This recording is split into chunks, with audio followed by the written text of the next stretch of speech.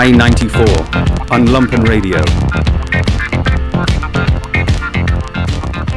Good morning once again, everybody. I'm Jamie Trecker, and I'm joined here in the studio as always by Jeremy Kitchen and Michael Sack. This show is being taped live on May 21st, 2017, and we have a special guest in tonight, the author of the book Identity Unknown from Bloomsbury Press, Rediscovering 7 American Women Artists.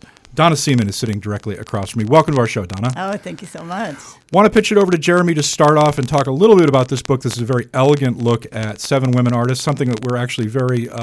I'm personally also very interested because my mother is a practicing artist, has been for 35 years. And one of the things that you started talking about was the Guerrilla Girls takeover in 1985. I remember that very well from being a freshman in college. That was something that was the hot talk of the Syracuse University painting program. But Jeremy, let's pitch it over to you because you started with a specific artist in this book, and let's just kick it off and let's get going with a very interesting subject here today. Thanks, Jamie. Good morning, everyone. Good morning, Donna. Thanks for being on the show. The first artist we're going to talk about today is Gertrude Abercrombie, who was a Chicago painter.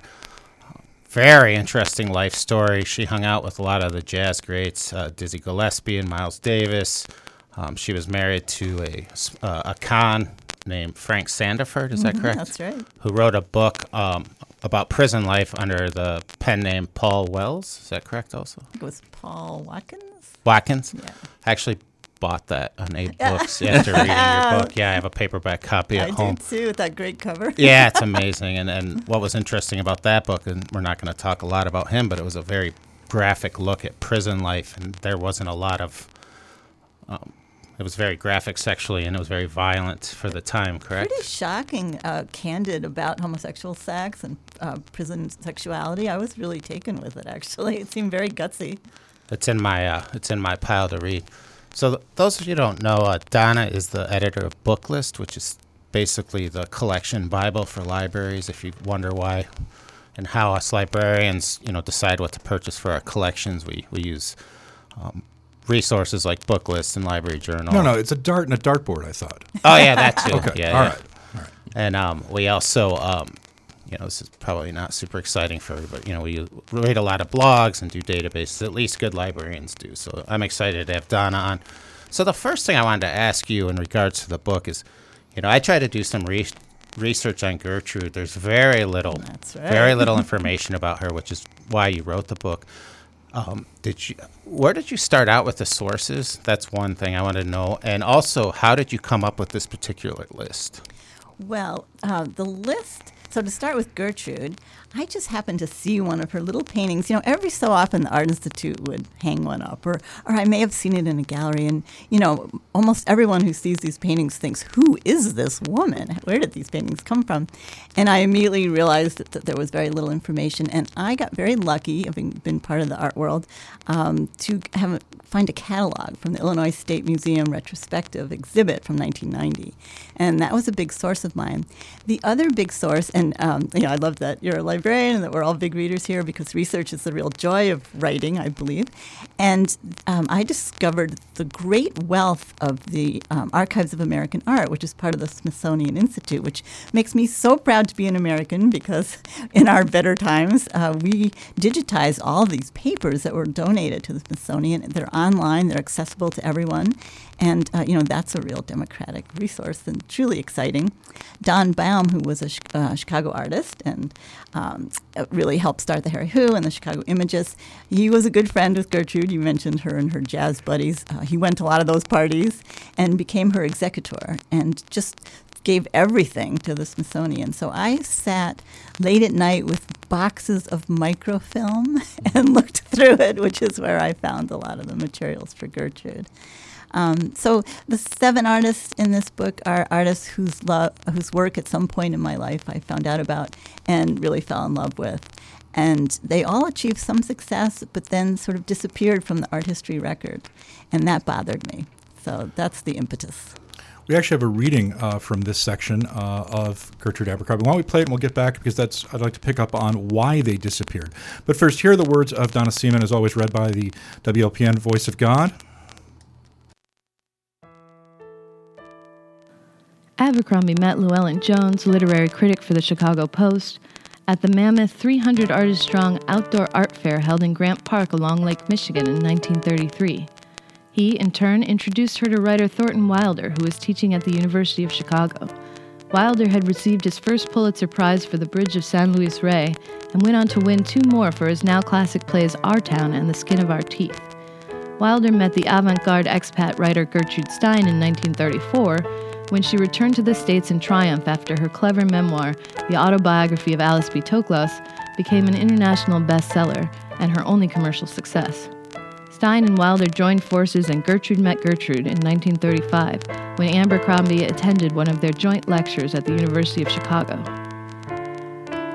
Surely she knew about, and perhaps even dreamed of emulating, Stein's enormously influential Paris Salon, where Stein reigned as the stalwart champion of such revolutionary painters as Pablo Picasso and Henri Matisse, as well as such young expat writers as Ernest Hemingway and Sherwood Anderson, both with Chicago connections. And that was a reading from Donna Seaman's Identity Unknown. Let's talk about why Gertrude Abercrombie, however, disappeared off the art history radar, because she was an integral part of a Chicago art scene at a pivotal time for Chicago arts. And many of the artists, in fact, you talk about in this book, were widely seen in their circles, widely talked about, widely exhibited, and widely remarked upon. And yet, as you mentioned, our own Art Institute here in Chicago rarely displays her work. Why is that? Boy, it's even after writing this book, it's still a hard question to answer. I think it has to do with, who tells the stories. So Gertrude never achieved a national reputation. She tried. New York, she was out of step with the New York art world. By the time abstract expressionism was, raging, and she was still making her spooky figurative paintings, her prairie landscapes, her very personal works, just never expanded as a international consciousness. I was able to find lots of local coverage of her when she had shows, and she exhibited constantly. But those things all just fade away. I mean, there was no critic that started including her in histories of American art. I think part of Gertrude's problem was being a Midwesterner. There's still scorn in New York for Chicago even, which I just find incredible, and I have been a recipient of that attitude myself.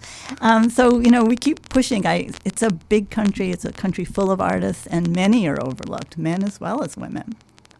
Gertrude's life really went into decline in her later years. She had a drinking problem, a lot of health problems, became very isolated, and she had a retrospective at the Hyde Park Art Center in the last year of her life, which was 1977, and after that, silence. People own her work. I have been doing events about my book and meeting people who come up and say to me, I own an Abercrombie.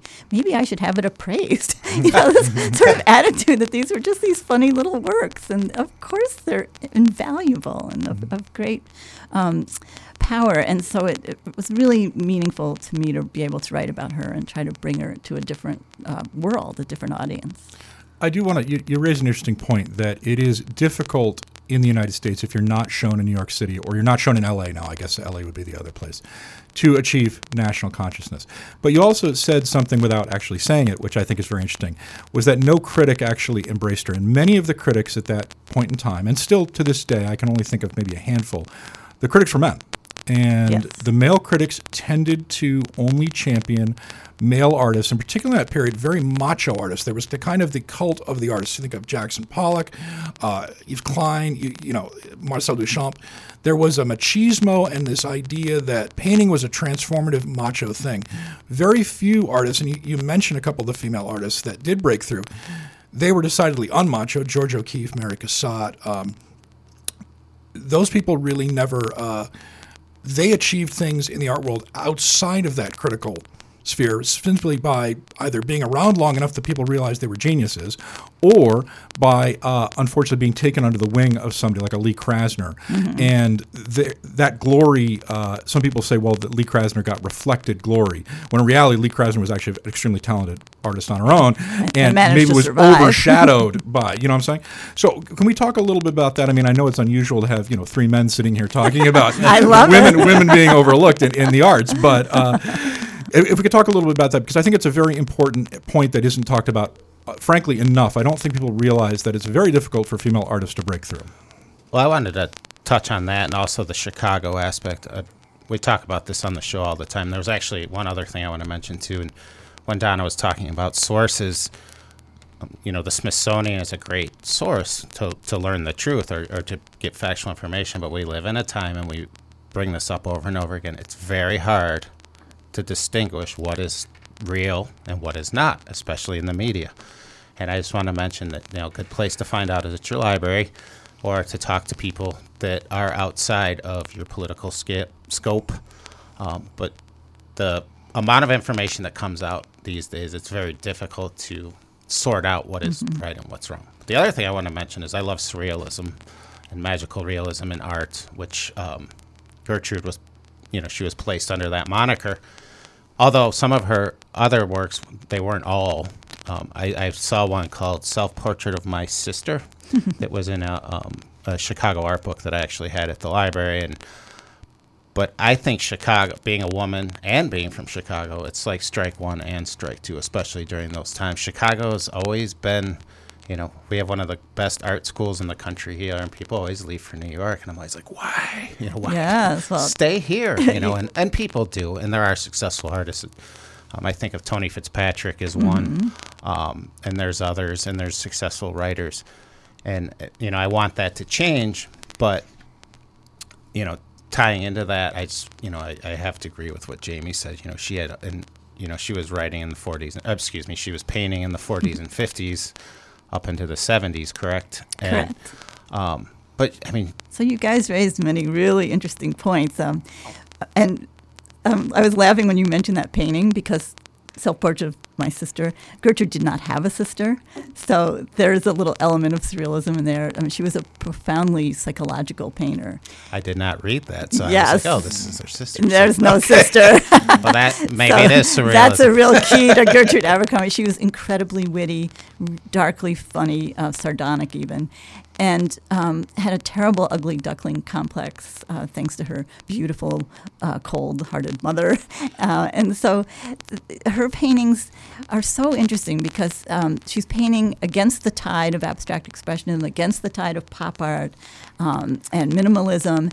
She's painting her life. She's painting self-portraits.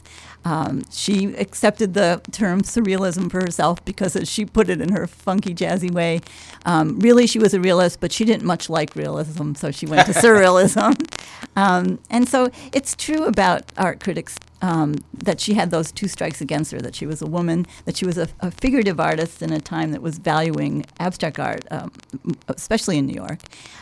She was pretty tough in her own way. She had those salons we were talking about. She went against, we all love Chicago, but it was an incredibly segregated city, especially in the 40s when it was really jazz heyday. And Gertrude opened her home to jazz musicians and to black friends. That was not done, even in Hyde Park where she was in those years.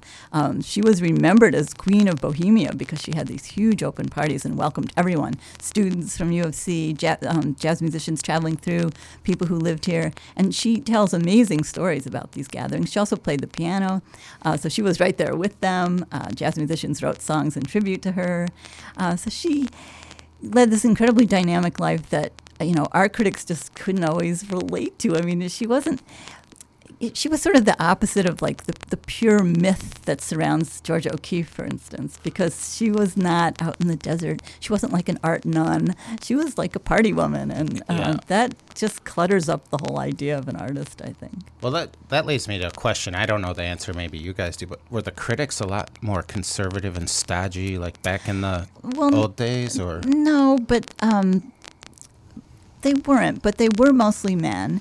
And they were really, in those years, campaigning for abstract expressionism and that machismo that Jay was talking about. I guess if you have that machismo, then it's, the woman's place is in the kitchen and not having jazz parties with Dizzy Gillespie. Well, right. Race was a big issue, though. Race was still an issue Race for was critics. a huge Of course, issue. I mean, you think about the... Race is still an issue now. Yes. Yeah, but I mean, even it's much more... that would have been much more prevalent in the popular media. I mean, the idea of blacks and whites mixing, even among the Paris salons and that American expat community, that was forbidden. You'd read the New York Times, and the New York Times would still be extremely condescending, right through the 60s, frankly, in anything to do with African-American arts or any sort of supposed influence on that. You got to remember the New York Times, a paper of record in this country, did not support the civil rights movement until around 1967 or 1968, I believe, after the death of Martin Luther King, when it became apparent that something had to change. They were very dismissive of anything to do with kind of what they would call native arts or a folk art. There's and that's not necessarily to do with women or men either. That was a whole dismissiveness toward indigenous art forms in this Other country. cultures. Yeah, I mean they did not. It's interesting today to see the New York Times. Not to go too deep into this, they have a jazz beat reporter in Nate Chinan about 30 years after jazz, hit the scene. So, it shows you how much race-colored editorial decisions at major institutions that would have been, at least in the middle brow level, setting the tone. I think the only magazine that I can think of that did cover African-American events was The New Yorker. Time Life certainly did not. I know The New Yorker did. Collier's I know didn't. But all these things would have filtered down and would have colored their perception of what an artist was doing or what a writer was doing. Yeah, exactly. I also wanted to mention that we can't talk about Gertrude Abercrombie without talking about James Purdy. Oh, gosh. And can you tell me the name of his book? It's escaping me. It has Gertrude in the title. Gertrude of Stony Island. Gertrude of Stony Island, which was based on Gertrude Abercrombie. James Purdy showed up to attend the University of Chicago. Brilliant underground kind of writer. Literally unheard of, but he's starting to have a little bit of a resurgence again. Thanks in part to John Waters, who wrote an introduction to James Purdy's collected stories a couple of years ago. Did not know that. A collection of stories John Waters described as a box of poisonous chocolates, which to him was a big compliment. Did you quote that in your book? I did. I remember that quote. I can't resist that. Yeah, that's a being great a John one. Waters fan. So James Purdy was such a character, brilliant, gay, and out in the 40s and 30s, bravely so. Also really interested in African-American culture. Immediately made his way to Gertrude's place because he knew he would be welcomed on all counts. They became very close friends. And he even babysat for her daughter. And he paid her back, unfortunately, with these rather cruel portraits in his That's novels. what I read, yeah. One novel called Malcolm. And they were painful to read. I mean, I've always really enjoyed James Purdy's work. They're very edgy, very dark, quite daring, really radical for his time, as she was. She, in her part, for saying that a woman's life is a legitimate subject for fine art. He, for saying, I can write about gay characters, and I will. And he was not published in the United States for many years. He was published in England. Edith Sitwell became one of his champions in England. People like Susan Sontag took him up here eventually. He's a fascinating character. Hurt Gertrude to the quick. I mean, really, it's just so painful for her. But those books are absolutely fascinating now to read. Can you talk a little bit about Don Baum? You had mentioned him, and he'll pop up later in the book as well. Don Baum was, sort of did everything. He himself was an artist, really interesting sculptor, did these collaged works of using dolls and dollhouses. He was also kind of an art impresario, putting together shows at the Hyde Park Art Center. He really put that place on the map as a place for innovative shows. Was very interested in all the painters working. A lot of Chicago's Harry Hu group, which is Jim Nutt and Carl Worsom and also the Chicago Imagists were associated with the School of the Art Institute. He himself was a teacher. He taught at Roosevelt University. And he was also wrote well. He was just sort of this great arts advocate and became a real buddy of Gertrude's. And there's some funny quotes where he says he's lucky he's still alive after drinking all that bad sherry at her I was parties. going to say he outlived several of these women. Younger. And he seems like that potential link to the next generation. And I guess I'm wondering what happened. He, so the other artist in my book who he knew well and worked a lot with was Christina Ramberg, who was at the School of the Art Institute, one of the Chicago Imagists. So, yeah, I mean, Don did a lot. He was honored. Elmhurst College has a tremendous art collection of Chicago imagists and Harry Hugh painters in their library, actually. And they honored him before he died for his role in Chicago art. So, he won't be forgotten. He was one of the Chicago people that did an oral history for the Smithsonian as part of the Archives of American Art and tells amazing stories in there. So he was very effective.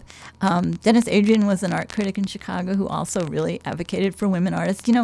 It's interesting in Chicago that women artists really were treated better here than in New York. I mean, they were always part of these groups. And I came across the interviews and discussions where people said, and in part in the Harry Hugh group and the Chicago Images, there were a lot of married couples that were both artists, like Jim Nutt and Gladys Nielsen, Christina Ramberg and Phil Hansen. So there was no hierarchy there. They were all equal. The women wouldn't have put up with anything different. And there wasn't that sort of macho attitude as in New York. So, an underappreciated aspect of yet another one of Chicago art world, I would say, is that equality between the gender in our work and the complete inclusion of gay artists always from the get-go. I think there's an interesting tie into that too. Even, with I book punk shows here in Chicago, and we have a very open community. Even in the hardcore bands, there's gay kids, there's black kids, there's Hispanic kids. I mean, there's and a lot of women. A lot of the bands have women. That's and punk. I think Chicago, although we live in it's a segregated, tough, weird city. Especially this neighborhood. Yeah, I think the art community has always kind of embraced diversity. Even when everything else is segregated and challenging. So. That's right. That's one of the roles artists do in society. Well, speaking of Christina Ramberg, this is a good point to actually let's hear again from Donna Seaman as read by Shanna Van Volt, and we'll be back in just 2 minutes. In January 1979, the Chicago Public Library Cultural Center, an architectural jewel on Michigan Avenue, mounted The Art of Playboy, an exhibit that celebrated the Hometown magazine's 25th anniversary. In the Chicago Sun-Times Review, David Elliott expresses surprise at how varied the artwork is. He notes that Playboy's art director, quote, has been a godsend to Chicago artists, and he singles out Romberg's illustrations for Durrell and Graves' poems displayed in large reproductions. Elliott offers this startling assessment. Christina Romberg's love lines may be the kinkiest, oozingest with sin thing ever to appear in Playboy. In her 1969-1970 journal, Romberg wrote, "For a while I've been thinking about some paintings I'd like to make, but I've tried to ignore the thoughts because my paintings sound so sick. An item in the newspaper brought my latent desires to the fore once again. The headline was something to this effect. Semi-invalid drops cigarette to lap, dies in fire. The father of the victim tried unsuccessfully to put out the burning clothing with water. Another article a few months ago also fascinated me. It was on the obituary page and told of a nun participating in a celebration and bonfire who suddenly took off her sweater and shoes and leapt into the flames. Observers said she had been in good spirits and could supply no motive. The nun was 43. Romberg made a little sketch of this baffling and horrific scene." And that was another reading from Identity Unknown by Donna Seaman. This one on Christina Ramberg, a Chicago artist. Mike, take it away. Yeah, thank you, Jamie, and thanks for coming on the show, Donna. Christina went to school at the Art Institute, correct? That's right, School of the Art Institute. In the 60s or 70s? 60s, yes. Very tall. She was. I don't want to say overbearing. She didn't seem like she had that personality. Right. But she had presence. She had presence. And as you heard from that reading, she did some illustrations for Playboy stories and poems. And some of the writers are big timers. Lawrence Durrell, Robert Graves, Joyce Carol Oates, including your producer. I had published in Playboy. See that? Hey. Oh, really? You know, They paid a lot of. They paid a lot of money. They paid well. Yes. Paid very well. Yes. Yeah, there was an art director there for a while who was very connected to the Harry Hugh and Chicago Imagists group, and he got his friends gigs there, and they, really helped these artists out. And, it was perfect for Christina, who, as you say, was a very tall woman, very inspired by conflicted body image impressions that women have, especially, and including herself, about herself. And she painted some of her early works are these very sexy, kind of almost sort of S&M looking images. And her pairing with Playboy was so interesting to me. It was kind of a perfect, but also like a covert infiltration, kind of like a spy in the house of sexism. Yeah, it came in under Hefner's nose. Exactly. You mentioned the images earlier, and Ramberg is an artist who's grouped in with that group, but that wasn't a self-proclaimed title, right? That was kind of Don Baum saying, "Oh, was it? Yes, I'm going to give you guys a show, and I think you're the Chicago Imagists." And there was a critic too, right? Franz. Yes, Franz Schultz. Schultz, who wrote about that seminal show at the Hyde Park Art Center, and he also used that term. Can you talk about what defined them, at least sure. in the critics' minds and Don Baum's minds? Yes, I mean they were imagists in that they were did representative works, but they were very interpretive impressions of the body. It was Christina Ramberg, Roger Brown. Do you remember his paintings? Lots of cuts. So, there were identifiable aspects to these works, but they were pushed. There's a lot of surrealism in Chicago art. Gertrude was one. The Harry Who with Jim Nutt with those wild figures, quite obscene in many ways. A real kind of wicked sense of humor. Both the Chicago Images and the Harry Who had. Images that really pushed our sense of the body and of what it means to be human. They loved things like pulp magazines and advertisements, and they really drew on pop culture. Christina was fascinated by things like the Sears catalog. So it's imagery that takes sort of commercial and really underground works and turns them into fine art. But they were all, especially Christina, too, highly skilled artists. I mean, they could do really traditional work, too. And so their improvisations on that were just full of insight into the human condition, into human conflict, especially about being human. If you're in your 20-somethings now and you look at some of Ramberg's early paintings, I can't think of the title. The one, it's just the midsection. She did a lot of paintings with the head not showing. Oh, she never painted faces. Yeah, and it's a woman in stockings, garter. Yeah, the one from 1971. Yeah, but I can't remember the name of it. There's. I feel like that wouldn't be shocking now to Hermetic Indecision. Is that? Oh, are you talking about these torsos? Oh no, it's the first one in the section. Like that waiting lady. You can't tell if she's taking off her shirt or putting it on. I love that painting. And she painted a whole series of these kind of lingerie paintings that have very S&M aspects to them. So they're bustiers and lace and there's one called Waiting Lady where she's sort of bent over and, it looks like she's about to be attacked. And Black Widow. Black Widow. And that's because they used to they still call them, those kind of chemise are called Merry Widows. Well, I remember I looked at the image in the book and I thought, that's nice. Yeah, exactly. But then I was reading and I realized how scandalous it could have been. Not that it was a scandal back then, but it really... Well, it was startling. I mean, It was surprising because you think of those images as for men. These are images for men about women being sexy. And Christina Ramberg is, to my eyes, is saying these are supposed to make women vulnerable in some way, but really they make them powerful. And when she painted women in those outfits, those leather bustiers that push up your breasts and cinch in your waist, these were women warriors. These are almost like armor. And her women stand really tall. Even the woman in Waiting Lady who's bent over as though she's going to be, mistreated in some way. There's something about that pose even that's saying, I can take this. I'm inviting you to do this, and I'm in control here, not you.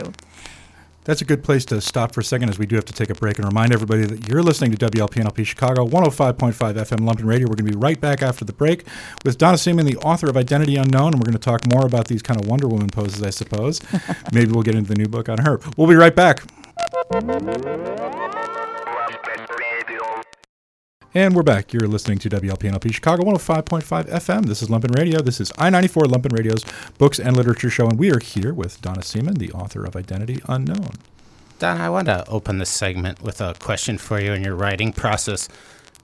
Where do you get all your adjectives? Because they come from a bank, don't you know that? What we do is us writers send away, and you get this little package in the mail, and then you sprinkle it over your keyboard.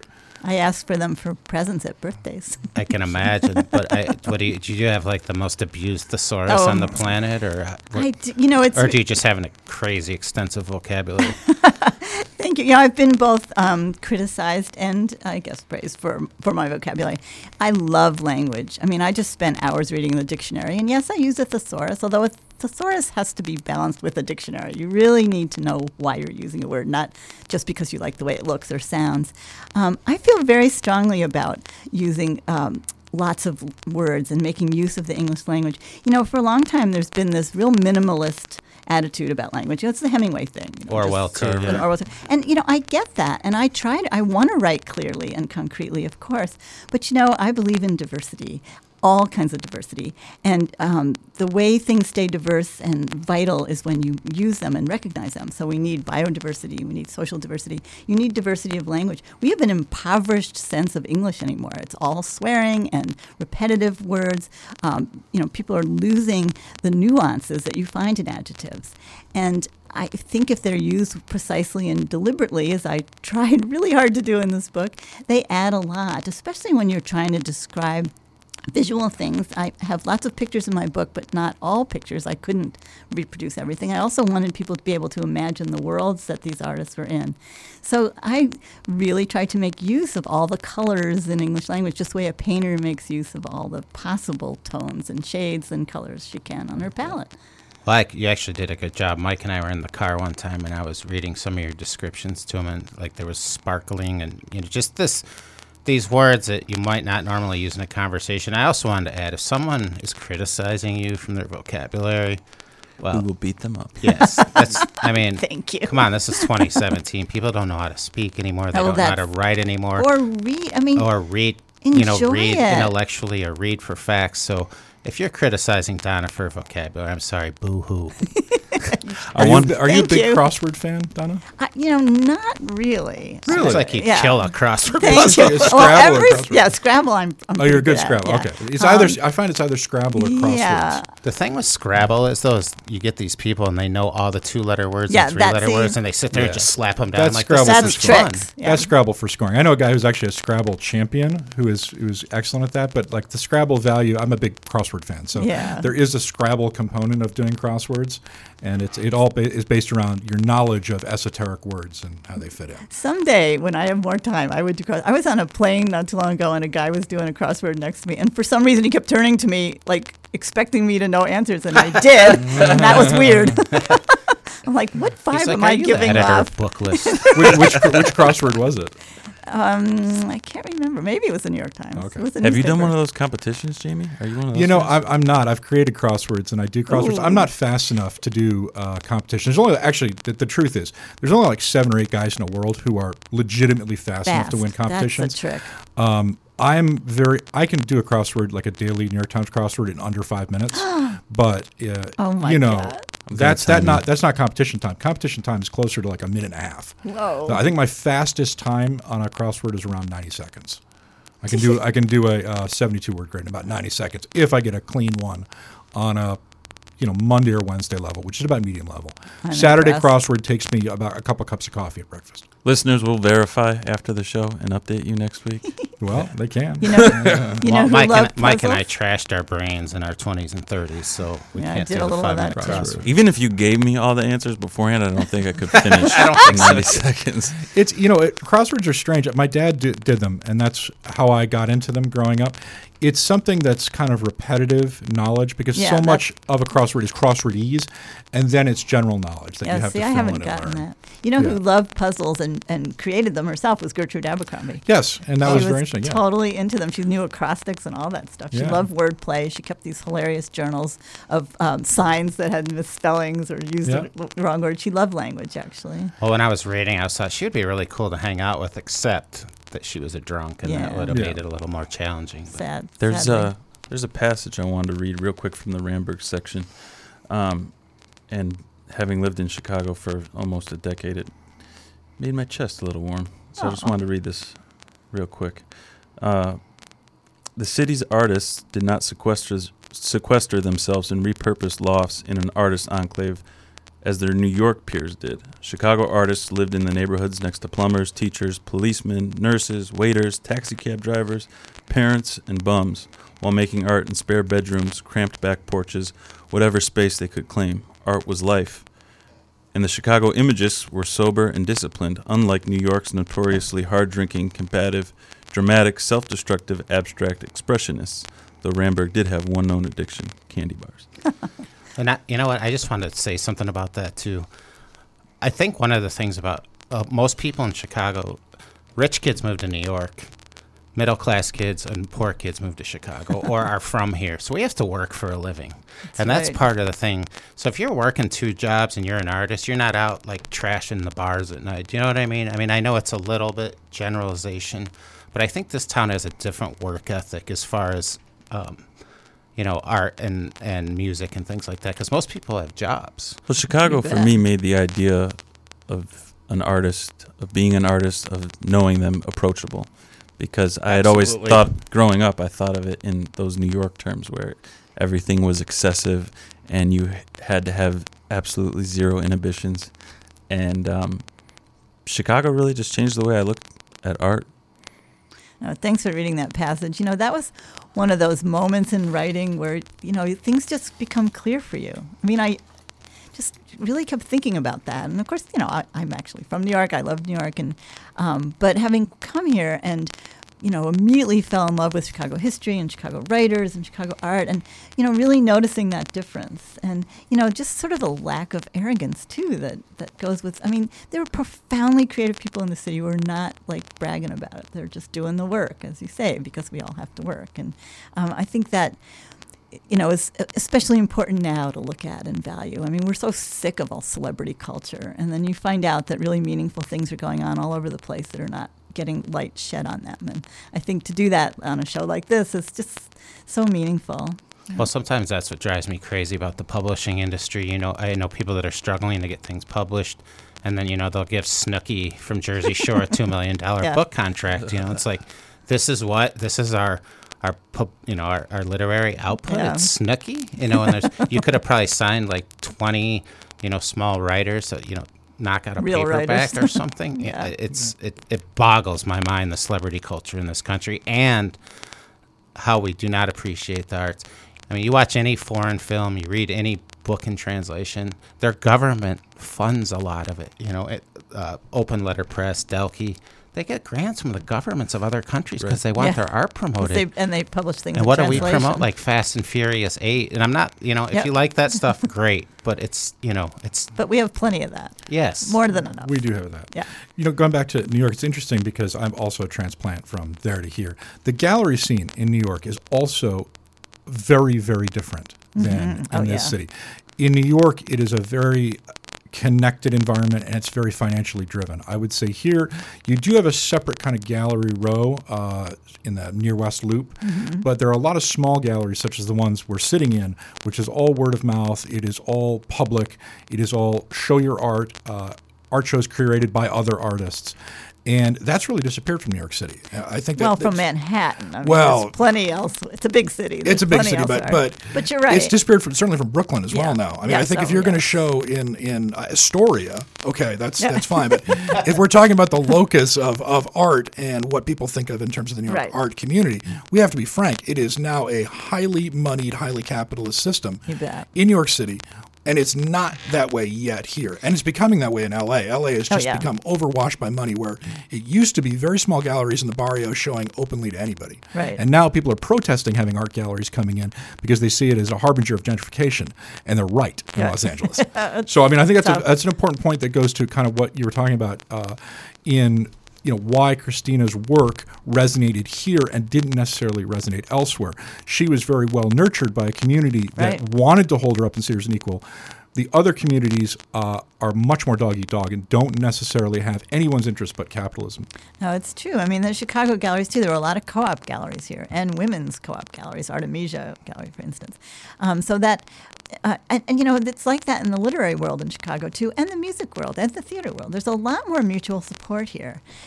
Yes, money always matters because we all need it to survive, but there's just a lot more camaraderie and support, and I really noticed that, and that continues. And new galleries are cropping up in different neighborhoods, and it's very exciting. And Christina and Gertrude and even Lenore Tawney, who lived here for a while, was part of a really supportive group. In fact, her friends kind of turned her on to art to help her cope with grief. So it's a very different, much more profound level. Yeah. Well, I think here, too, Jamie and I have talked about this a lot.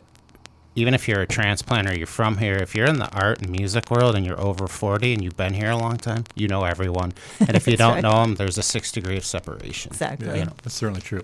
Well, we have a final reading from Donna's book here. This is a New York artist, actually, someone that I kind of knew in passing, Louise Nevelson, who is actually one of the best remembered, I would say, of the artists in this book. So let's hear this quick passage with music from Jamie Branch, the trumpeter from Chicago.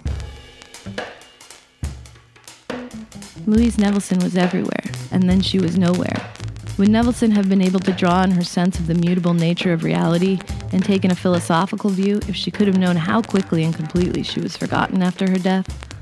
After Lori Lyle's biography came out, there was silence. No one else in the public square was critiquing Nevelson and assessing her contribution to modern art. There were no major retrospective exhibitions.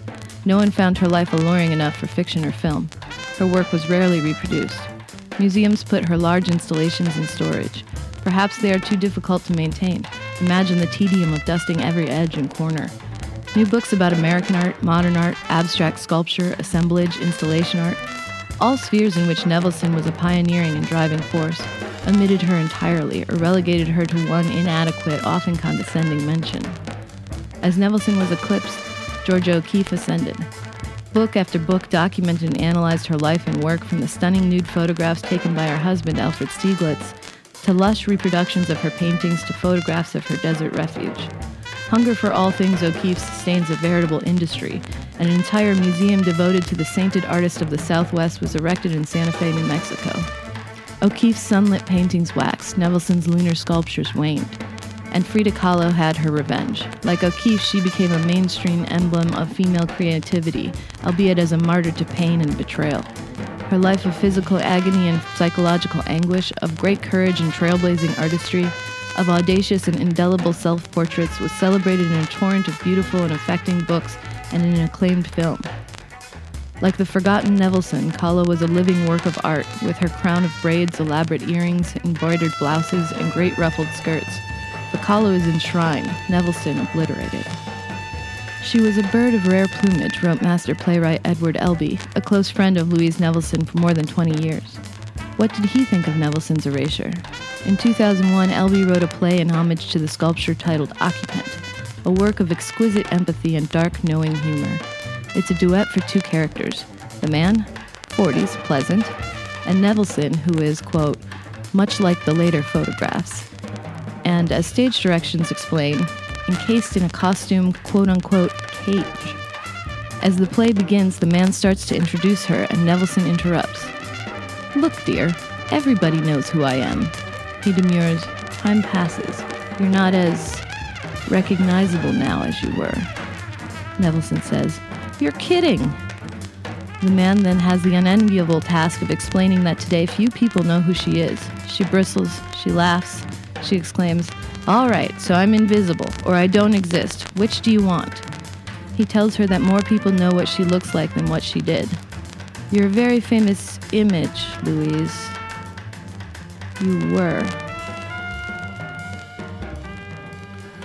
And that was a reading from Donna Seaman's Identity Unknown about Louise Nevelson, an artist that was certainly very popular right through the late 80s.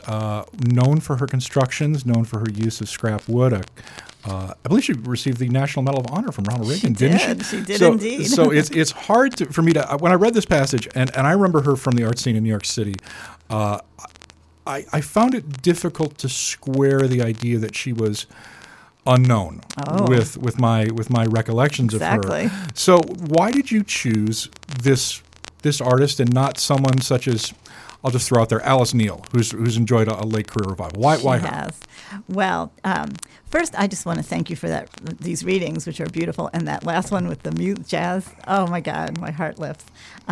Also, we have another thing in common. My mother is an artist too. Oh yes. Yes. So growing up, Louise Nevelson was one of my heroes. I loved her work. I saw it early on. I was a very fortunate child to be taken to museums in New York as a little thing, and her work just really wowed me. It was a big influence on me, and she was a superstar. I mean, she was everywhere. Yeah. Fashion magazines, New York Times, on television. On the front cover of Interview magazine. Yes, yeah. She was on the Dick Cavett Show. I mean, she was everywhere. And I thought, well, this is a woman artist. This is how it is. And then by the time I was in art school, I mean, Nevelson died in 88, I believe. I'll say 87, 88? 1988. She was 89 years old. You know, she was a late bloomer. She did not achieve fame until she was in her 50s. She was very flamboyant. I mean, I have a lot of theories about what happened to Louise Nevelson. But the real seed of this book was me coming to Booklist after having gone through art school and then also getting an English degree and reviewing lots of art books and seeing books come in that would say things like American sculpture. I'm like, oh, great. What pieces of Louise Nevelson am I going to find in this book? I'm so excited. And I open the book, and there's no mention of Louise Nevelson. I mean, this really happened. Surveys of modern sculpture, surveys of American artists. And she faded out. I mean, she died. When she was alive, she was everywhere, as the quote you just played. And that shocked me, and that was very upsetting to me. And so this was the first essay I wrote. And lots of people remember her if they were around in those years, or if they're very, art historians. But lots of other people, and I asked people, I did a lot of sort of casual polling about this book. Have you ever heard of so-and-so? And people I know who go to museums, they would say, well, no, I'm not really sure who that is. And if I describe her work, they're like, oh, I think I've seen that. But that erasure, not that it doesn't happen with male artists, of course it does, but her case sort of was the catalyst for me to just ask about why some people last and why some people don't, and to feel that we're just not, as women, allowed to be part of the pantheon of American artists. There can only be room for one or two. And I think in a way that Louise Nevelson's flamboyance, she was so tough. She was so gutsy with her cigarillos and bossing people around. And, she was never, again, sort of a saintly figure that you could safely leave in the desert. I think there was a lot and you know who I'm talking about, whose work I love and absolutely respect. But I think Louise became such a character, and that's what Edward Albee wrote about in his play, that that was it. She's off the stage, we're gone, make room for some better behaved people. Well, let me ask you a question. Would she have lasted better in the public memory if with her flamboyance and if with her attitude, she had been an Anna Wintour figure working in fashion? Oh, sure. Something more commercial? Yes. She looks like a fashion designer. Oh, and they loved her. Yeah. Halston loved her. I mean, they gave her clothes. She, in the early years couldn't afford anything. And it's true, because she insisted on being an abstract sculptor, insisted on building monumental works that took up entire rooms and worked with steel. She has many outdoor public sculptures. And she would say, to me, steel is like butter. And she would boss these guys around. She'd go to these fabrications. There's a series of photographs of her marching around. You can just hear her going, okay, sweetie, do this for me, pick that up, put that over here. So she, a movie star, she would never have been forgotten. But she was in a world where this just was, enough. They just, we had enough of her. But to that point, it should be pointed out, because her work was so large, a lot of it was so large, and because some of it is public, a lot of people who have made monumental art, a lot of people who have made public art have been forgotten. That's true. That is a knock against someone, because you can't take it and bring it to somewhere else and redisplay it. It's site-specific. And unfortunately, as we all know, public art, even public art in this city, which there's an enormous amount of, I dare you to walk. Well, right, but I dare you to walk through Grant Park and tell me who the artists are who have done the sculptures, done the music sculpture in Grant Park, who designed any number of the figures right. there. I dated one of them, so I. Well, the inside story. Columbus Avenue. But I mean, that is something that we don't really think about. That's true. People that work on large scale, unless they're architects or unless they've done something like Spiral Jetty that's so mythic and so monumental that everybody talks Picasso. About it, right? Or Guernica, right? But even that can be moved. I mean, that's a movable piece. The Picasso.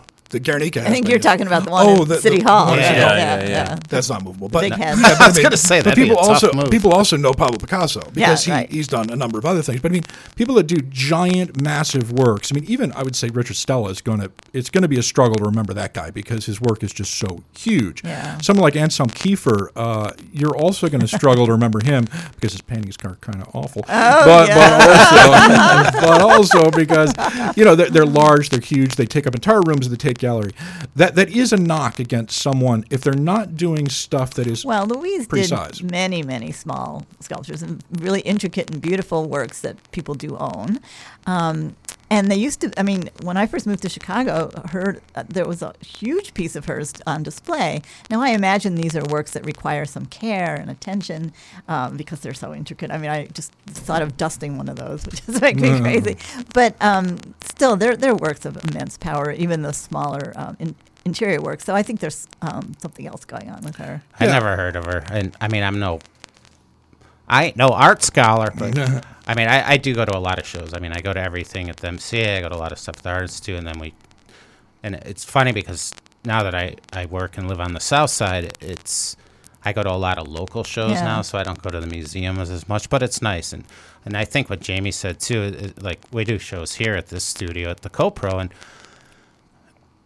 the people that present art here, the people that participate, I help out and kind of work the shows with Jamie and some other people. It's a very welcoming, diverse.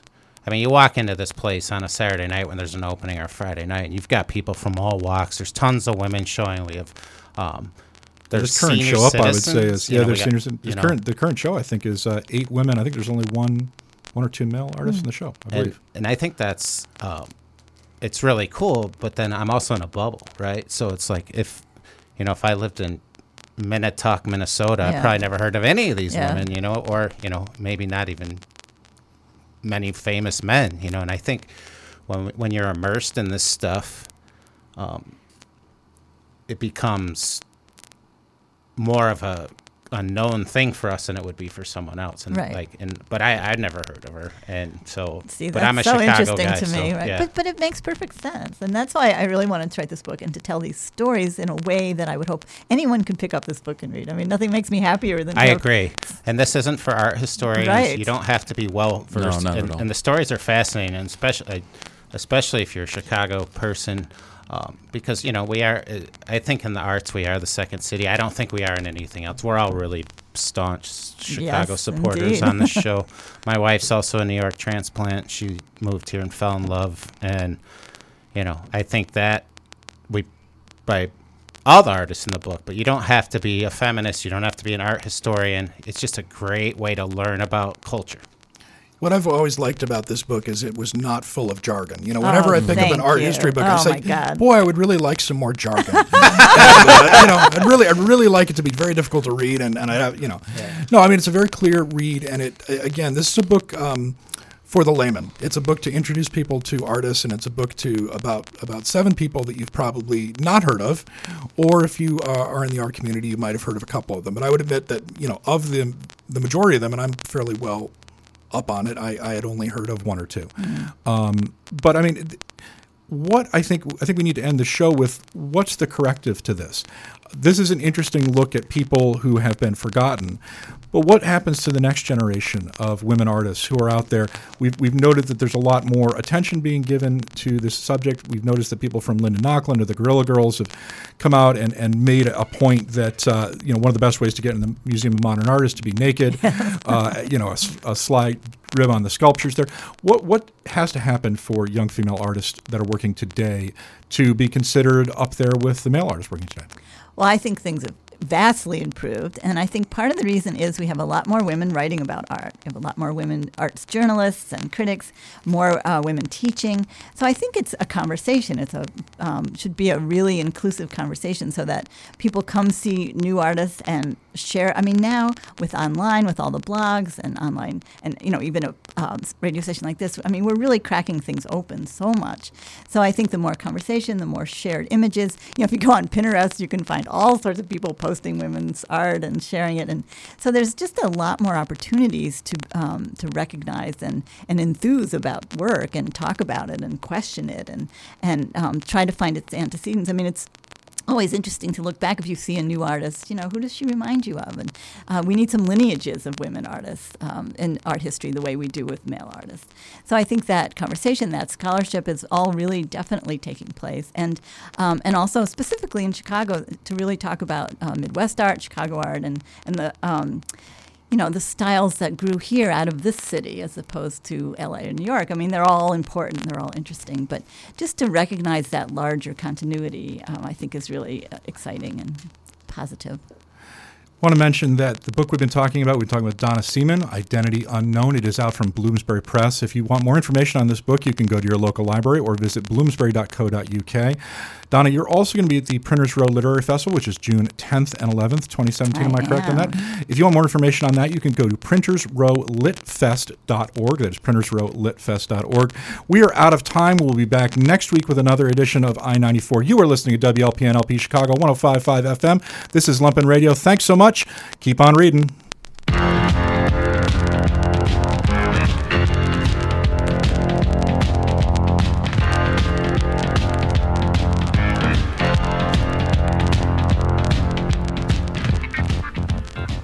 I-94 is Lumpen Radio's books and literature program, airing every Sunday at 10 a.m. Central. This episode featured the work of Chicago author Donna Seaman with readings from her book, Identity Unknown, published by Bloomsbury. Music by Justin Cholowa and Jamie Branch, incidental music from the International Anthem Recording Company Archive, both used with kind permission. This episode aired on May 21, 2017. I-94 is a Lumpen Radio production, with readings by Shanna Van Volt, intro and promo voiced by David Green, with music by Laurie Johnson and Bill Bennett from the KPM Archive. For more information on I-94, visit lumpenradio.com.